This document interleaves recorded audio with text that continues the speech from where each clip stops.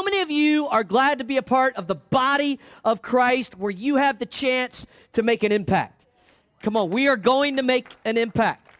And you know, sometimes as we collect resources and we try to use them to make a global impact, to make a local impact, and to make an impact into our future, one of the things that happens is there's so many different ways to make an impact. There's so many different ways to give our resources. And one of the things that happens is, if you hand me those buckets, Pastor Chris, right there, one of the things that happens is you kind of go, man, there's so many different things that are visions and needs that we have, and so many different ways to give your resources, because, you know, every week we talk about the tithe, and the tithe is just 10% of the giving that goes towards excelling generosity and building the local church. And so we say, hey, if you are a Christ follower, biblical obedience with your resources is to give the tithe. Come on, how many of you believe in the tithe, okay? And so that's the tithe. So you've got that. But then there's so many other things that you do, because sometimes you go to places and they go, well, we're having a special offering today. We're going to do a special offering for this, a special offering for that. So you go, okay, there's another bucket of giving that's being passed around. And then sometimes you go, well, there's this thing, if you're we're actually a part of a network of churches called the Assemblies of God.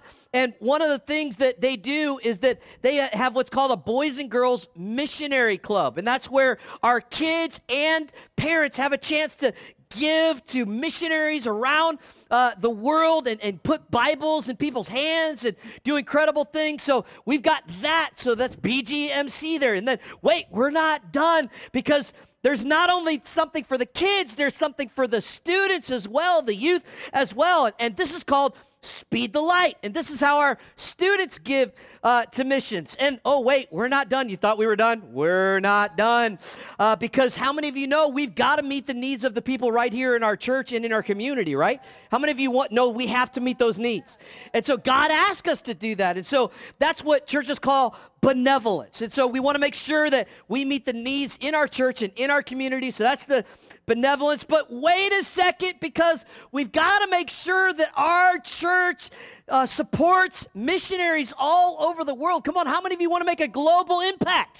I do too. And so we've got to make sure that we support our missionaries. And wait for it, we've also got not only the monthly support of missionaries, we have missions projects that we want to give to, because there's missionaries that are building Bible schools and doing building water wells and helping people get water and helping stop trafficking, human victim trafficking and all of that. So there's projects that we give to, and then we want to make sure that we support local projects as well. We want to do things like give to the food bank and Second Harvest Food Bank. We want to make sure that we support the New Orleans mission. How many of you know God asked us to be a part of helping the homeless, okay? He actually commands us to be a part of giving to the poor. So that would be local projects. So you look at that and you go, if you're a first-time guest, you're thinking two things. One is, they need a lot of my money. That's a lot of different buckets that they're asking for. I mean, they're asking me to tithe and give to offerings and support missionaries and give to the student thing called Speed the Light and BGMC and then benevolence and then local I mean, how many offerings a week do you guys receive around here? This is really confusing. And here's what I want to present to you today as we get ready to dive into God's Word. Here's what we've done at Saints Community Church. We've got this down from 1, 2, 3, 4, 5, 6, 7, 8 buckets, because how many of you are more simple-minded like myself? Raise your hands if you're like me and you prefer simple over complicated. Come on, how many of you prefer simple over complicated? There's a few of you that are complicated. It's okay. And so here's what we've done at Saints Community Church. We have taken 8 buckets and we've made them 2 buckets. So here's the first bucket. Everybody say tithes. Okay, tithe is 10% of what we earn, giving that back to God. And here's what I want you to know. Part of your tithe, we turn that around and we actually use out of our general fund. That's how we support our missionaries. Now, those of you that were a part of First Assembly before we merged and became Saints Community, here's the good news. I want to give you some good news. How many ready for good news? The good news is when we merged, we did not have to cut one missionary that First Assembly was supporting. Come on, give the Lord a hand for that. We are still supporting every missionary. So when you tithe, let's just roll through this list right here. I want you just to see, look at all these people, all these missionaries that we support. Go through the next slide. Look at that. Come on, look all over the world. Look at those names. Look at those countries. We are supporting all of those people every month. Is that the last one? It'd be really neat if there was one more. Okay, that's it. Okay. And so all of these missionaries, between 25 and 30 people that we're supporting. So as you are faithful to tithe, we're able to turn that money back around and we're able to support those missionaries monthly. And guess what? We will not only continue to support these, we will add more to it. How many of you want to support more people around the world? Okay? Then there's a second bucket. So we take it from 8 to 2. And the second bucket is called Kingdom Builders. Everybody say this together. Everybody say Kingdom Builders. Okay? This is the second bucket of giving. And what we've done is we have combined all of those BGMC and Speed the Light and local projects and global projects and all of those things into one bucket of giving called Kingdom Builders. And Kingdom Builders, let's look at the definition of Kingdom Builders, is the opportunity to give over and above the tithe to make a difference by sponsoring global missions projects, local ministry projects, and future expansion at Saints Community Church. And I want you really quickly, I want you to get out your little booklet that you have. You should have a little Kingdom Builders booklet right there in your seat. And I'm going to very quickly, in the next 3 minutes, we're going to run through some of our projects that we are doing this year that I'm so excited about. If you open up, you look at your little project guide. And by the way, I just have to take 10 seconds and give props to the lady that made this for us. She's here this morning. She did this entire booklet for us. Shelly, just wave at everybody. Everybody, hand clap for Shelly here. She worked really hard the last few weeks on this. So look, we are our global projects. You have the Speed the Light. We are supporting a project called Convoy of Hope in Europe, where we are providing winterization kits for people that are refugees in Europe. You can read more about that here. We are sponsoring, you're going to hear more about this one, a church plant in Spain where there are no Pentecostal churches. How many of you are glad we are a part of launching a Pentecostal church right there in Spain? Come on, somebody. And so we have a unique ministry opportunity where we can't tell you where it is or what it is because it's in a communist country and we can't print anything about it for fear of their lives. How many think that's really cool and a little bit mysterious? Okay, let's move on. Okay, and then we are supporting a ministry called International House that helps refugees in the states that are coming into the United States of America. We're helping sponsor them to find jobs. Most of them are Muslims, and we're sharing the faith of Jesus Christ with them as we help them. Pretty cool, huh? Okay, then there's BGMC, and then we're helping our Louisiana Youth Ministry students right here, the network that we're a part of. You can read more about that there. We're helping launch a church called Vivid Church in South Carolina through our Kingdom Builders projects. I'm flying through these because I believe you're going to take this home and read it later. Okay, then locally, look what we're doing locally. We are sponsoring the Second Harvest Food Bank. How many of you think it'd be a lot easier for us to give our resources to the people that are already feeding the needy in our community rather than starting our own food pantry? Hello? And so that's what we're doing, okay? And we're not only doing that, but we are helping the homeless and the broken in our city by supporting the New Orleans Mission. That project, we're sending a bunch of unsaved athletes from our community to an FCA camp to help them hear the gospel of Jesus Christ at an FCA camp. One of our students that is a part of our youth ministry right now got saved at an FCA camp. And how many of you think we need to see a lot more of our student athletes give their lives to Christ in this area? Okay, and so we're giving them money to get to camp. We are going to adopt a local school. We're going to walk in and we're going to tell a public school here locally, what do you need? Because we have $1,500 to give whatever you have need of. We are going to lift up your arms and bless you. And then we have an emergency family fund. You say, well, what is that for? Well, that's for whatever the emergency is. Hello? Okay, and so we are going to be ready to step in when there's a family with an emergency, or maybe more than one family with an emergency. We're going to step in and we are going to be a help to that family. And then last, for our future, what we are going to do to expand our locations to have more reach and see more people saved is we are going to get good, adequate signage in both of our locations. How many of you think it's hard for people to come in here and give their life to Christ if they didn't see the sign to come into the building? Hello? And so we are going to be able to expand in that direction. I am so excited this morning because we have an incredible guest with us this morning to talk about how God is going to use this church. They are missionaries, missionary evangelists. They travel all over Latin America. They are my favorite missionary speakers, and there is nobody with more experience that has seen more of the world and can talk about this subject of generosity better than my father-in-law. I want you to welcome missionary evangelists Mike and Mona Shields to the stage this morning as they come. Come on, give them a big, huge round of applause this morning. Morning.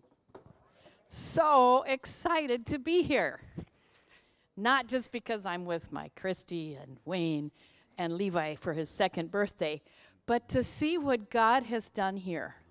We've been praying for this for years, and God is moving in New Orleans. How many agree? We're excited for you. Amen. Yeah, give the Lord a hand. We are missionary evangelists all over, mainly Latin America. We just got back a week ago from Mexico, where we were speaking for an internet. Well, it was all of Mexico, 1,200 Bible school teachers from all over the country. And we're the directors of the International Latin American Advanced School of Theology. I have to stop and think in English for a minute. We train pastors that are already in their jobs, working. Some of them have been at least 2 years, most of them 5 years, 10 years, some of them even 20 years, and say, I need to come and I need to refresh my tools. I need to get some new ideas. I need to get my batteries recharged. And we were just in Bolivia, and we've been in Cuba this last month.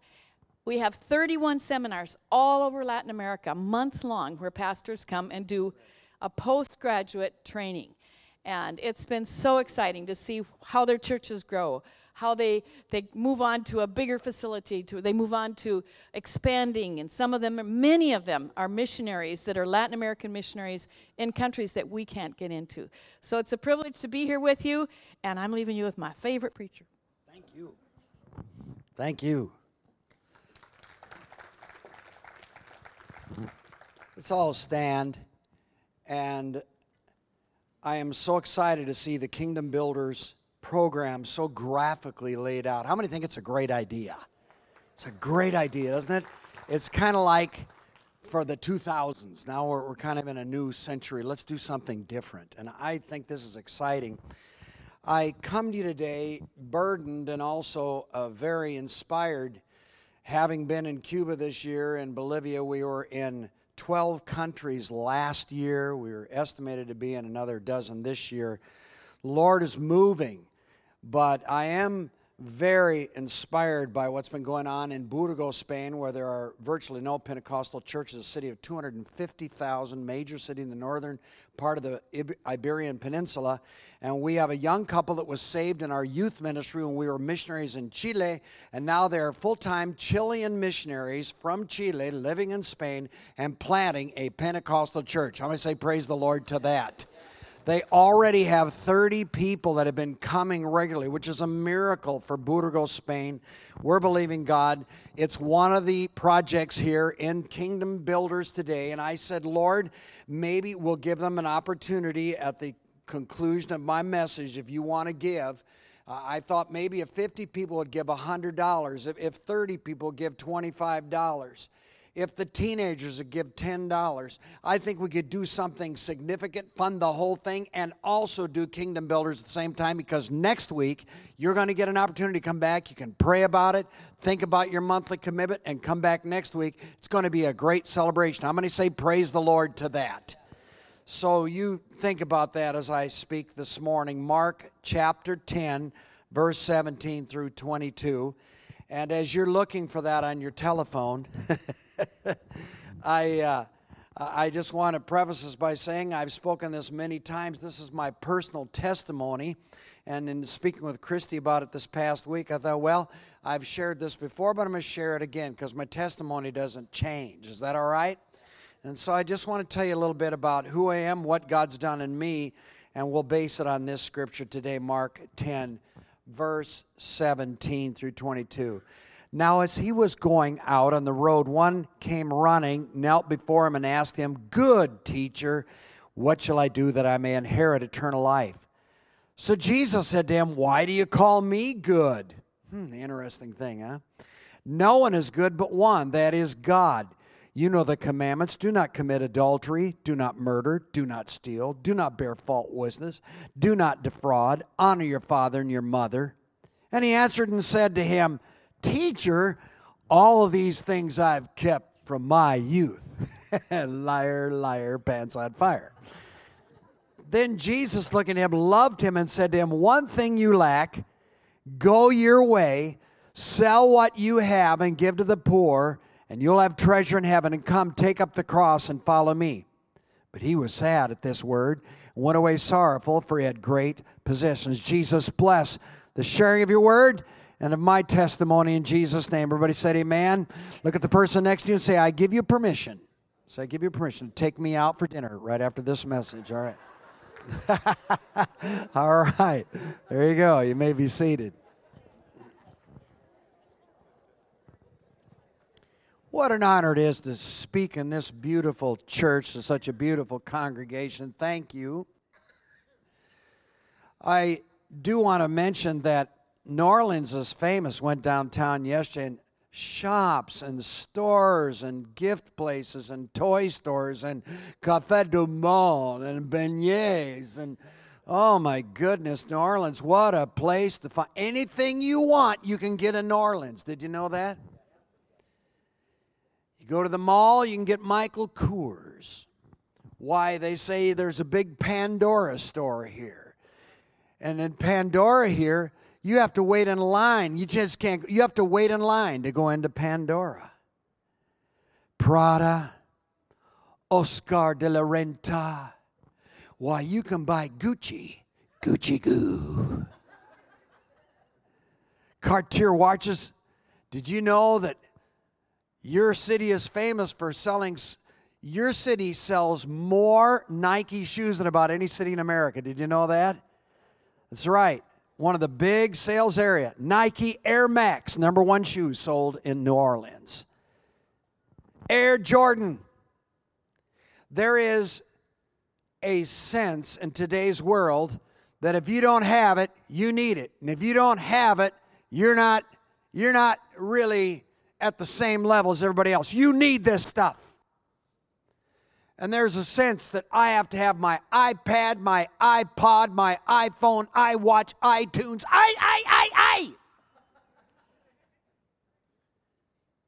I used to exchange money with a multimillionaire whose personal account was a friend of mine.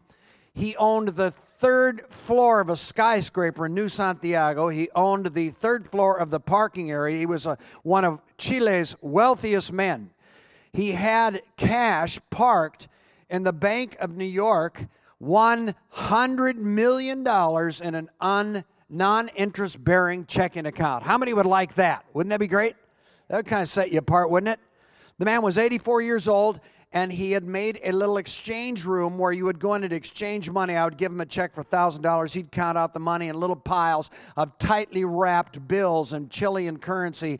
He'd take my check, he'd validate it, run it through to make sure the check was good before he cashed it, and then he would carefully count the money out. Some of you have done this with exchange houses, and he carefully counted out each bill, and then he would put it in tightly stacked bills and hand it to me. He had cancer of the throat.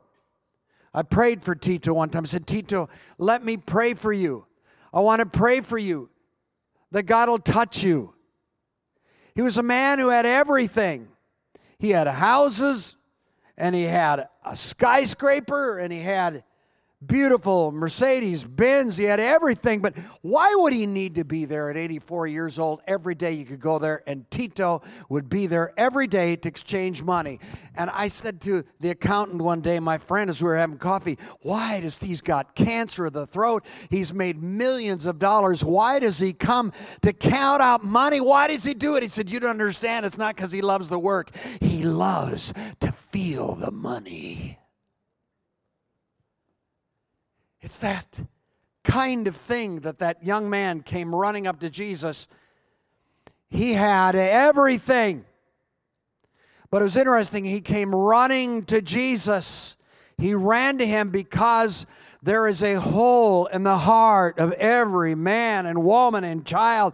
I have preached in campaigns to tens of thousands of people in country after country after country, and everywhere I go, there come wealthy people. They have absolutely everything, but there's still a hole in their heart, and they don't know why. You cannot fill that hole in your heart with all of the stuff that comes from Macy's and Dillard's and Nordstrom's and Saks Fifth Avenue and the Microsoft store and the Apple store and fine cars and fine wines and fancy hotels. It will never fill that void. That void is so big, the more stuff you get, the heavier the hole, because only Jesus can fill that hole. One time I was standing in the corner with a friend of mine. I'd gone to Bible college with. He abandoned the ministry, got off, started his company. By the time I stood in the corner with him, he had $29 million, over 100 employees, 2 huge warehouses filled with high-tech equipment, building small little parts for U.S. aircraft, especially military aircraft, where he made fortunes on these little parts with huge machines that would build little parts. And I stood in the corner with him, and I was marveling at all that he had. And as I was getting ready to leave, I told him I was going to go into Latin America and preach in another campaign. And to my surprise, in the deep winter, probably 10 below zero on a street corner in Minneapolis, Minnesota, he turned and looked at me, and I saw tears in his eyes. And he said, Mike, I would trade everything I have, everything, with you if I could do what you do. I said, let's do it for 1 month. His wife took off that day in their Mercedes Benz, and as she left, he said, there goes $150,000 of gold chains, diamond ring, beautiful shoes, a fur coat, that fantastic car, and we are miserable. Why is it the men struggle with such emptiness? The young man ran to Jesus, and he said the most fascinating thing you'll find in the New Testament addressing Jesus personally, good master. And Jesus gave him a very interesting answer. He said, why would you call me good? Only God's good. And the reason why is because the rich young ruler came with a flawed premise. He believed that eternal life was the reward for being good. That if you're good, then you deserve eternal life. And that Jesus was good, therefore he had eternal life. Therefore, because he was good, he could give him, because he was good. I've done all these things. I have fulfilled every command. Therefore, I'm good, and I'm rich, and I deserve eternal life. Jesus said, nobody's good. He's not the only one that said that. Sigmund Freud, at the end of his career, after a long career of psychiatry, the father of psychiatry, made the observation in one of his writings, of all the people he ever knew, no one is good. And there's something missing. I don't have it yet. I have gone through all of this, and I still don't have it.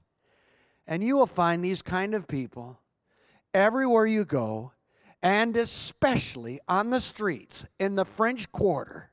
You will find them. And they're there because they are looking for that one last missing link. And Jesus said to him, one thing you lack. Now, friends, Jesus did not come to make bad people good. He came to make dead people alive. That's the difference. Now, Jesus said, you know the commandments. Now go do those. He had wealth and power and fame and still a scowl on his face. And Jesus said, now you go sell everything you have and give it to the poor and come and follow me. There's been so much misunderstanding about this particular portion of the Scripture. Jesus was not telling you to go sell everything you have and give it to the poor and then you can become a Christian. That's not. He was talking to that young man and people in that situation. That's not the message for you. It's for him. Now, it does apply if you're like him. And he got frustrated because he lived by a predictable faith. His faith was predictable. His life was predictable. He never missed a meal in his life. He probably had a very nice home. He's identified as being wealthy. His life was totally predictable. It was a predictable faith. I have lived with a predictable faith because when I was in Santiago de Chile, we first went there with Christy. She was a teenager, went to high school there, learned to speak Spanish there. And there were no American restaurants at that time. There was a Pizza Hut and a McDonald's, and that was it. And one day they announced that in the new Santiago area, just a few blocks from our house, there came a Dunkin' Donuts. Oh, my goodness, were we excited. You know you're in culture shock when a Dunkin' Donuts shows up and you get out of your car and you sing the national anthem. I'm telling you, you know you miss home. And unfortunately, they only had 2 parking spots in front of the Dunkin' Donuts. And one day, I decided to go to Dunkin' Donuts. And I said, Lord, if it's your will for me to go to Dunkin' Donuts, let there be 1 parking space available. And sure enough, 5th time around the block, there was a parking space. It was amazing. Now, that is a presumptuous, predictable faith. Jesus was not talking to that young man about that kind of faith because his money and his goodness did not interpret into his spiritual destiny of eternal life. And somehow innately he knew this.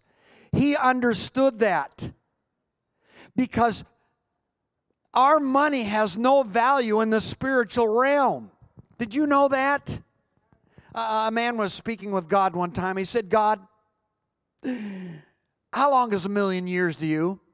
God said, oh, it's about a minute.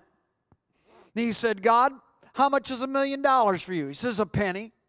He said, God, can I have $1,000,000? God said, give me a minute.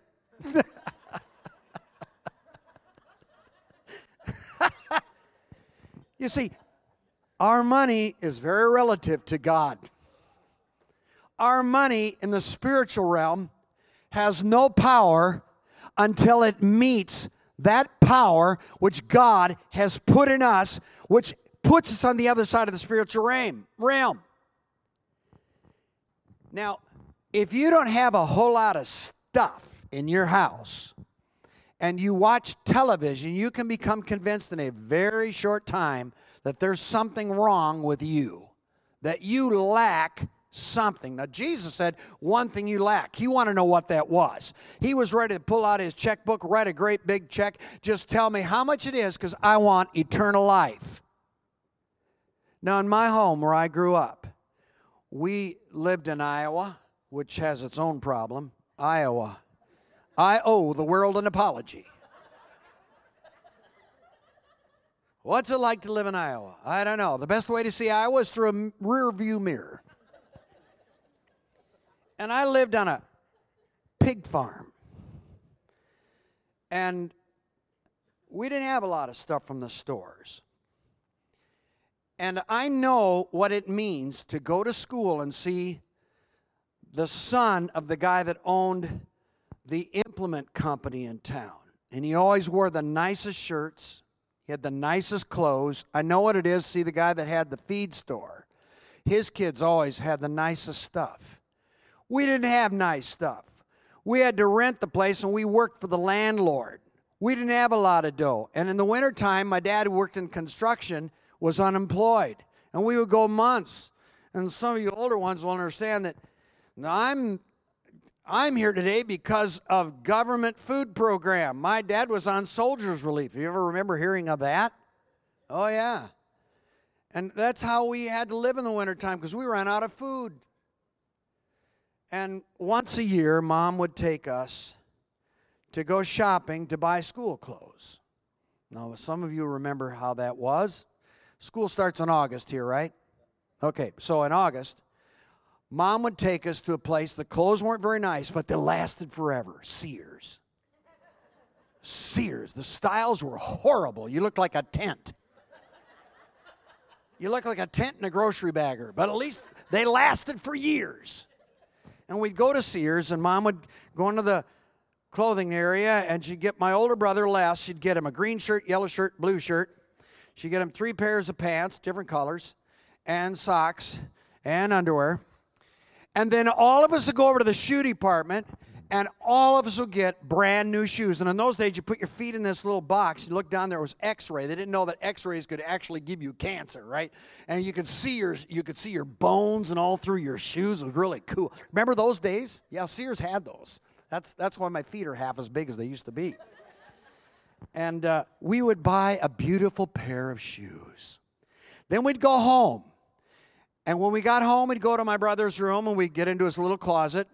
And my brother would give me 3 shirts, 3 pairs of pants, 3 pairs of socks. Then I would go to my closet, and I would give my little brother Rick 3 shirts, 3 pairs of pants, and that way we all had new clothes. Anybody go through that? Anybody go through? Yeah, that wasn't fun at all, was it?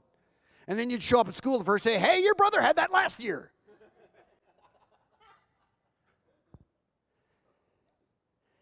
We didn't have much from the stores. But in our house, somebody had given my mom an old player piano, and they'd take the player part out of it because it didn't work anymore. It was a 100-year-old piano. You know what we had in our house? We had music. We had presents. And we would sing a quartet. We'd make a quartet. And my mom taught me to play an old guitar. My dad paid $10 for my first guitar when I was 11 years old. He got ripped off $5. And my mom, by making the chords, would help me figure out how to play guitar. My mom taught me guitar, and she didn't play guitar. But she taught me by playing the chords, and we'd play together. And we had presents in our house.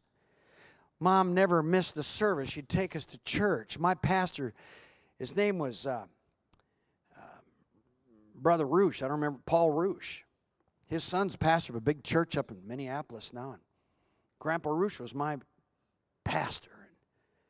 We prayed and we went to church, and we found out that God provides. And Jesus did not come to the aristocrats and the people that owned the best implement companies and had the biggest bank account. Jesus didn't speak to the great leaders, the wealthy, the powerful. He touched the sick, the brokenhearted, the weak, and the poor, and his message was always the same. Give! That was his message. And so it was interesting, though. I didn't get saved till I was 14 years old. Before that, I was just demon on wheels. And the teachers would talk about kicking me out and putting me in reform school. I spent 7th grade, best 3 years of my life. I spent most of it in a hallway. And terrible grades. Pastor Wayne, terrible grades. I had D-. I never got an F because my dad said if I came over with an F, he'd just kill me. So I only got D-. I had straight D. I'm the only guy. Straight D-. It was awesome. I have old report cards. D-. It was great. Mean-spirited. Couldn't say a single sentence without cursing or saying something awful. But when I turned 14 years old, I went to a meeting one night in the Assemblies of God Church in Clinton, Iowa. And Jesus got into my heart, and my life was transformed in 5 minutes. And that's what I preach all over Latin America. And I'm going to tell you something. More can happen in that 5 minutes than all the counseling could give somebody for a lifetime. How many say amen to that? I remember the day you got saved. How many remember that? Wasn't that a wonderful day? And I went back to school that fall after I got saved, and there was such a transformation in my life. My grades soared from a D- to a C-, all in one. Can you imagine, to a C-? I was on my way up. Years went by, and I wanted to be an evangelist. I wanted to be an evangelist. There was nowhere to go to preach. 14, 15 years old. I'd walk up this big hill we called Big Bend. Then we'd walk down to the creek. Cross the creek, walk back up across the government land that was in land bank. Walk up into this big forest that I never made my way all the way through that forest. And I would go into that forest and I preached to the trees, and thousands of trees got saved. Some rejected the message and said, "Leave me alone." Hundreds of branches healed by the power of God. We've got Ellie here today. Ellie Peterson's here today. And she, stand up, Ellie, she is an opera singer. Look at her. She's an opera singer.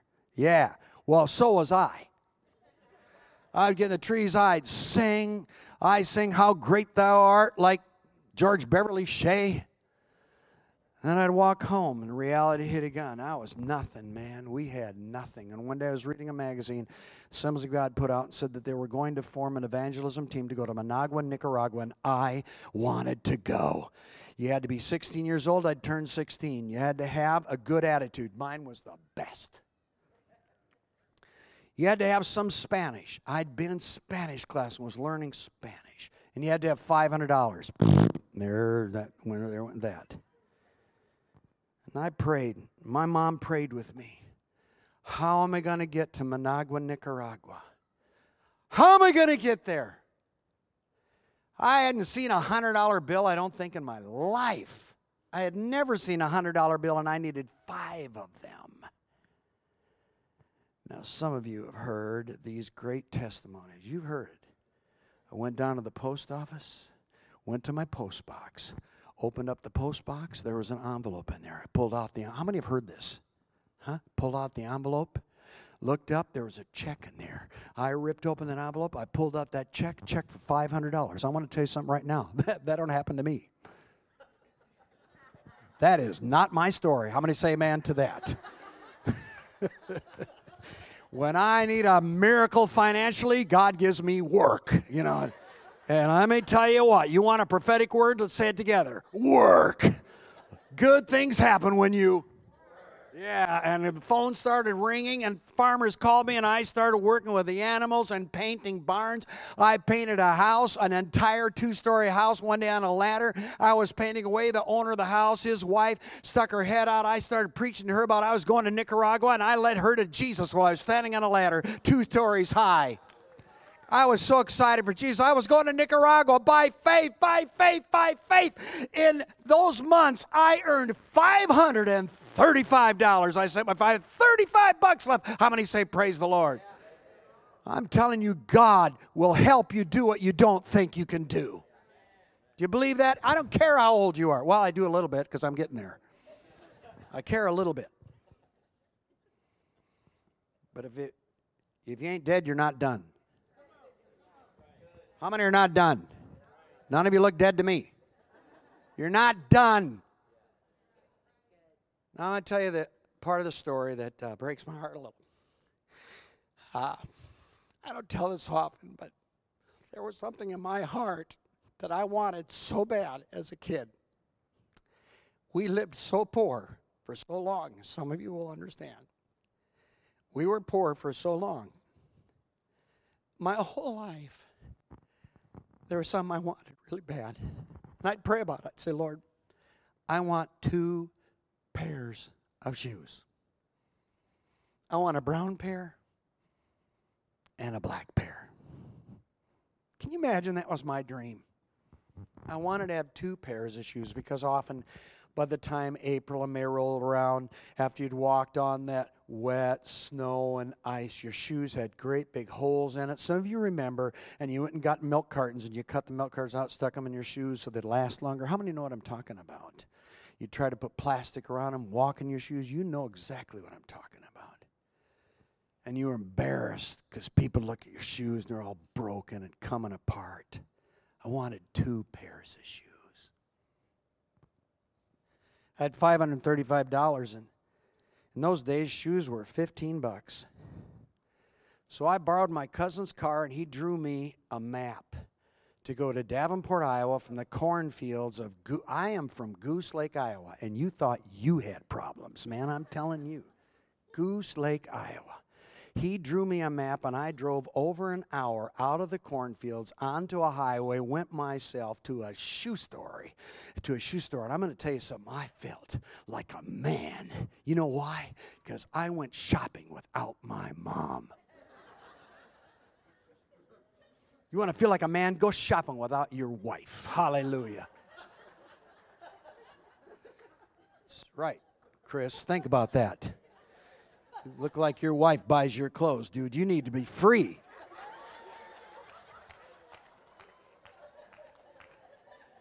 Jesus set him free. Change that shirt, brother. Hallelujah. So I went to Davenport, got there, walked into this beautiful shoe store. It had every kind of shoe you could ever see. I remember like it was yesterday. I was so excited. I had $35 in my pocket. I knew I needed 15. Can you believe in those days you could buy a pair of shoes for $15? Anybody remember those days? You could get gas for $29.9. It was great. Walked in there and they had all these men's shoes, ladies' shoes, every kind of shoe. I walked all the way to the end of the shoe store, got to the end, and there they were: brown shoes, blue shoes, green shoes, white shoes, golf shoes, every kind of shoe. And I started trying on shoes, and a young man came and started helping me. What do you need? Well, I need shoes. And my mom had said to me, get the black ones. Those are the best ones for you. They fit with everything. But I wanted brown ones, so I said, I'd like to try on the brown ones. He got me some wing tips. One time I was preaching about this, and a kid got out his, he started looking on his phone. What's a wingtip, you know? Didn't even know what a wingtip was. Anybody ever wear a wingtip? Oh, yeah. You look like you would have a pair, that's for sure, you know. And so I tried on the brown ones, and then I tried on the black ones. And you know, you keep hearing that voice of your mom in the back. You never get away from mom, I'm telling you. I tried on the brown ones, tried on the black ones, and I tried on a black one and a brown one. That didn't look good at all. The guy said, how come you need 2 pairs of shoes? No, I just need 1 pair of shoes. Well, that's great. I said, I'm going to Managua, Nicaragua. I'm going to be preaching. We're going to be in a huge campaign. We're going to reach thousands of people. We're going to lead people to Christ in Managua, Nicaragua. And I need a new pair of shoes because my shoes are all worn out. And I started telling him how God had provided $500 for me, how miraculously the farmers called me. A guy in Davenport called me to paint his house. A lady gave her life to Christ. The more I talked to the guy, his mouth was wide open. The more I talked, the more excited I got. He was so stunned. I got all done. I said, okay, I'll take the black ones. Mom. And I walked to the front of the store. Now, friends, I'll tell you something, another little secret. We were so broke that I wanted to tithe. Sweetie, you need to tithe. What's your name? Yeah.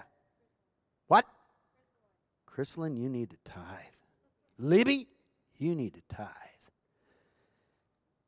And I wanted to give Jesus the best. And when we got paid at the farm, the bills were dirty. And I'd take it in secretly to the bathroom. And I'd carefully wash them. And then I'd iron them so I could give Jesus the best. I ironed my money.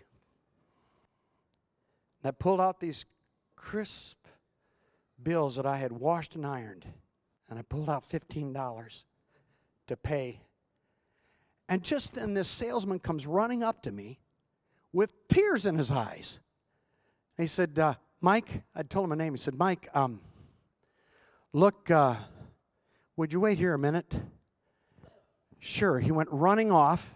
He ran through you remember they used to have those curtains in the shoe stores? He ran through the curtains. He was gone for like 30 seconds. He came running back with a box in his hand, came running up, put it right down by my box, and he said, I'm so touched by what you said about how God helped you to be able to go to Managua, Nicaragua. I used to go to a Baptist church, and about 10 years ago we quit because we had big problems in our church, and we quit, and we don't go anywhere anymore.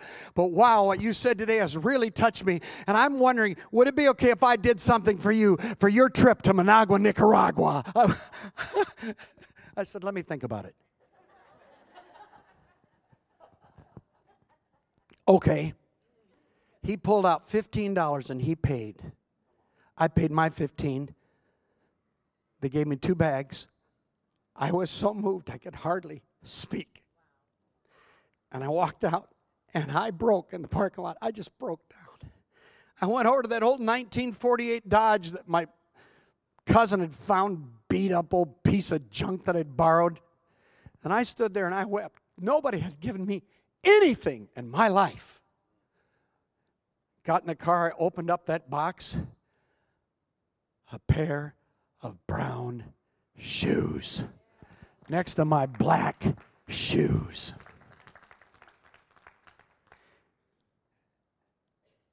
I drove home so carefully. I took slow turns. I didn't want to damage my shoes.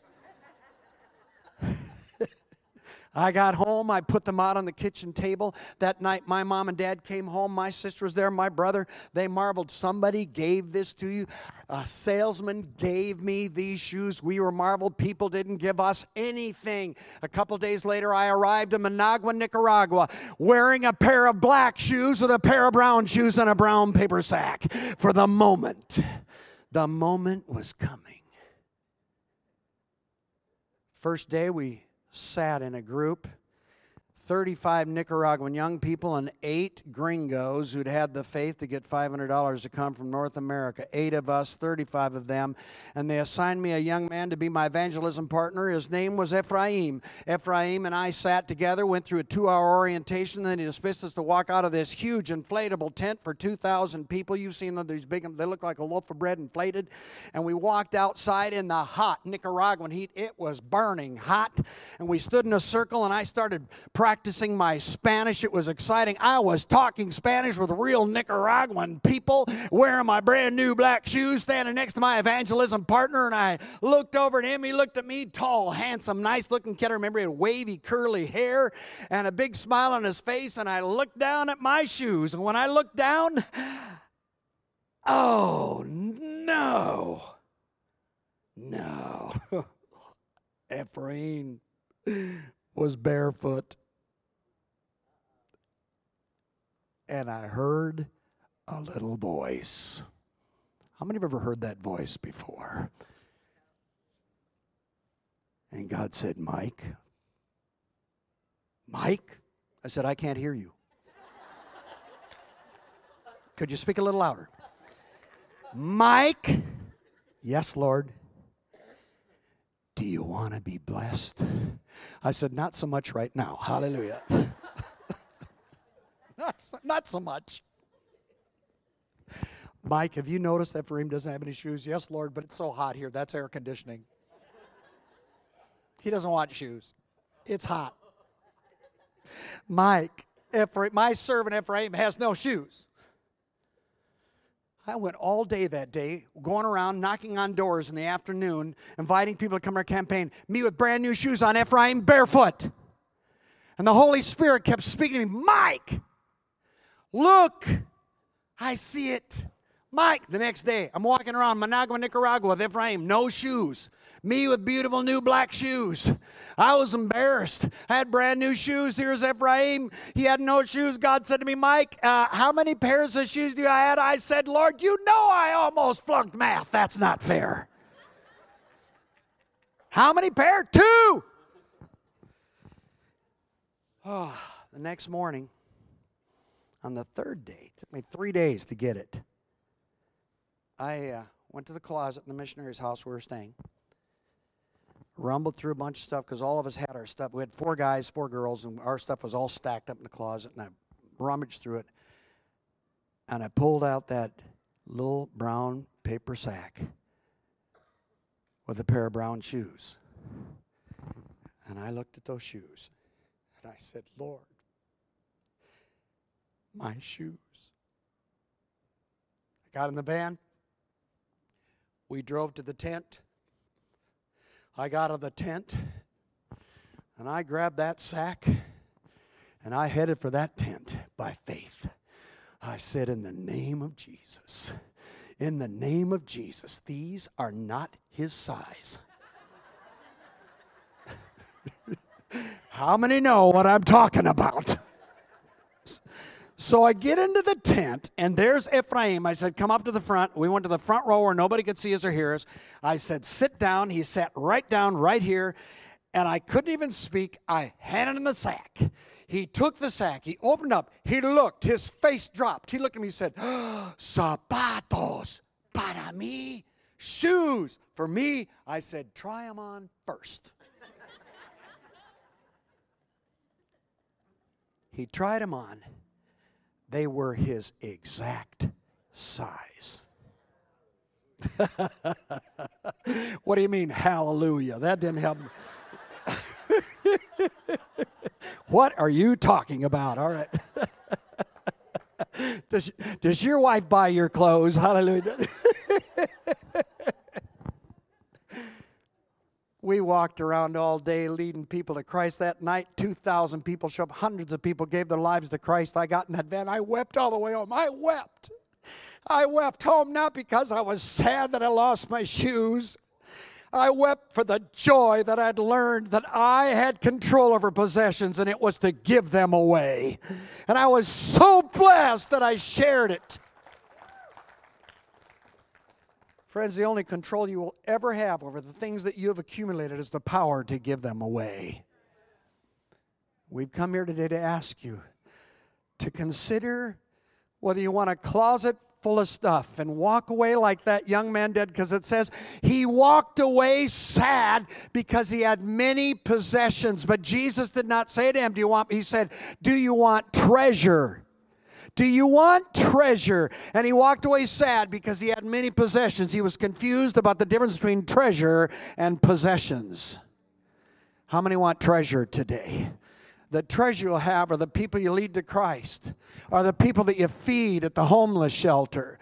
Will be that little church that we're going to start there in Spain. That's the treasure. The treasure will be the people that will come here broken and lost and disoriented, and we will fill this place where they have multiple services. You won't know what to do.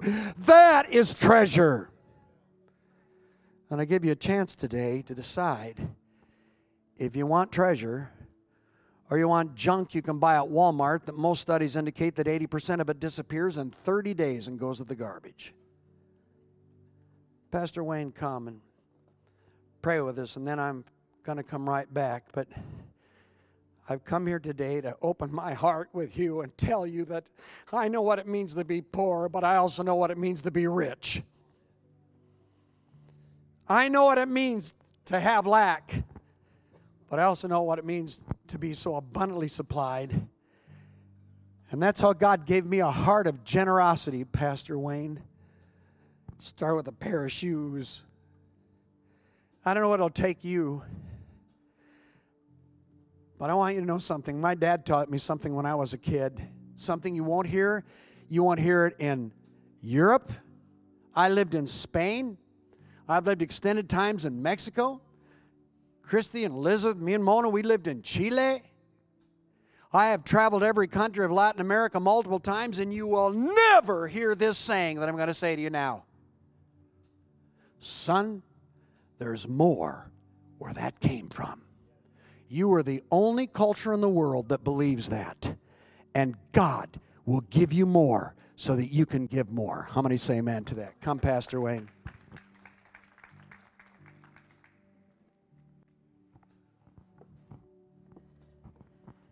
I wish I had time to tell you the rest of the stories that I know that Mike has imparted into my life, this spirit of generosity.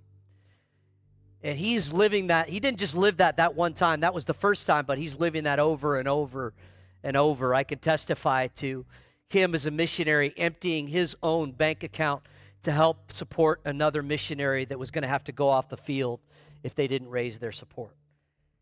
I can tell you of the millions of dollars at this point that have flowed through his hands, because I believe that he understands an incredible principle that if you can get and you can make it a part of your life with Christ, and that is that God will always give more through you than he will give to you. And if we today would say, God, I don't want to stop the blessing on my life. The only way to stop the blessing on your life, the only way to put a cap on what God wants to do through you is to believe that everything God gives you is for you. We want to be a people that say, God, everything you've given me is so that you can give not only to me, but that you can give what? Through me.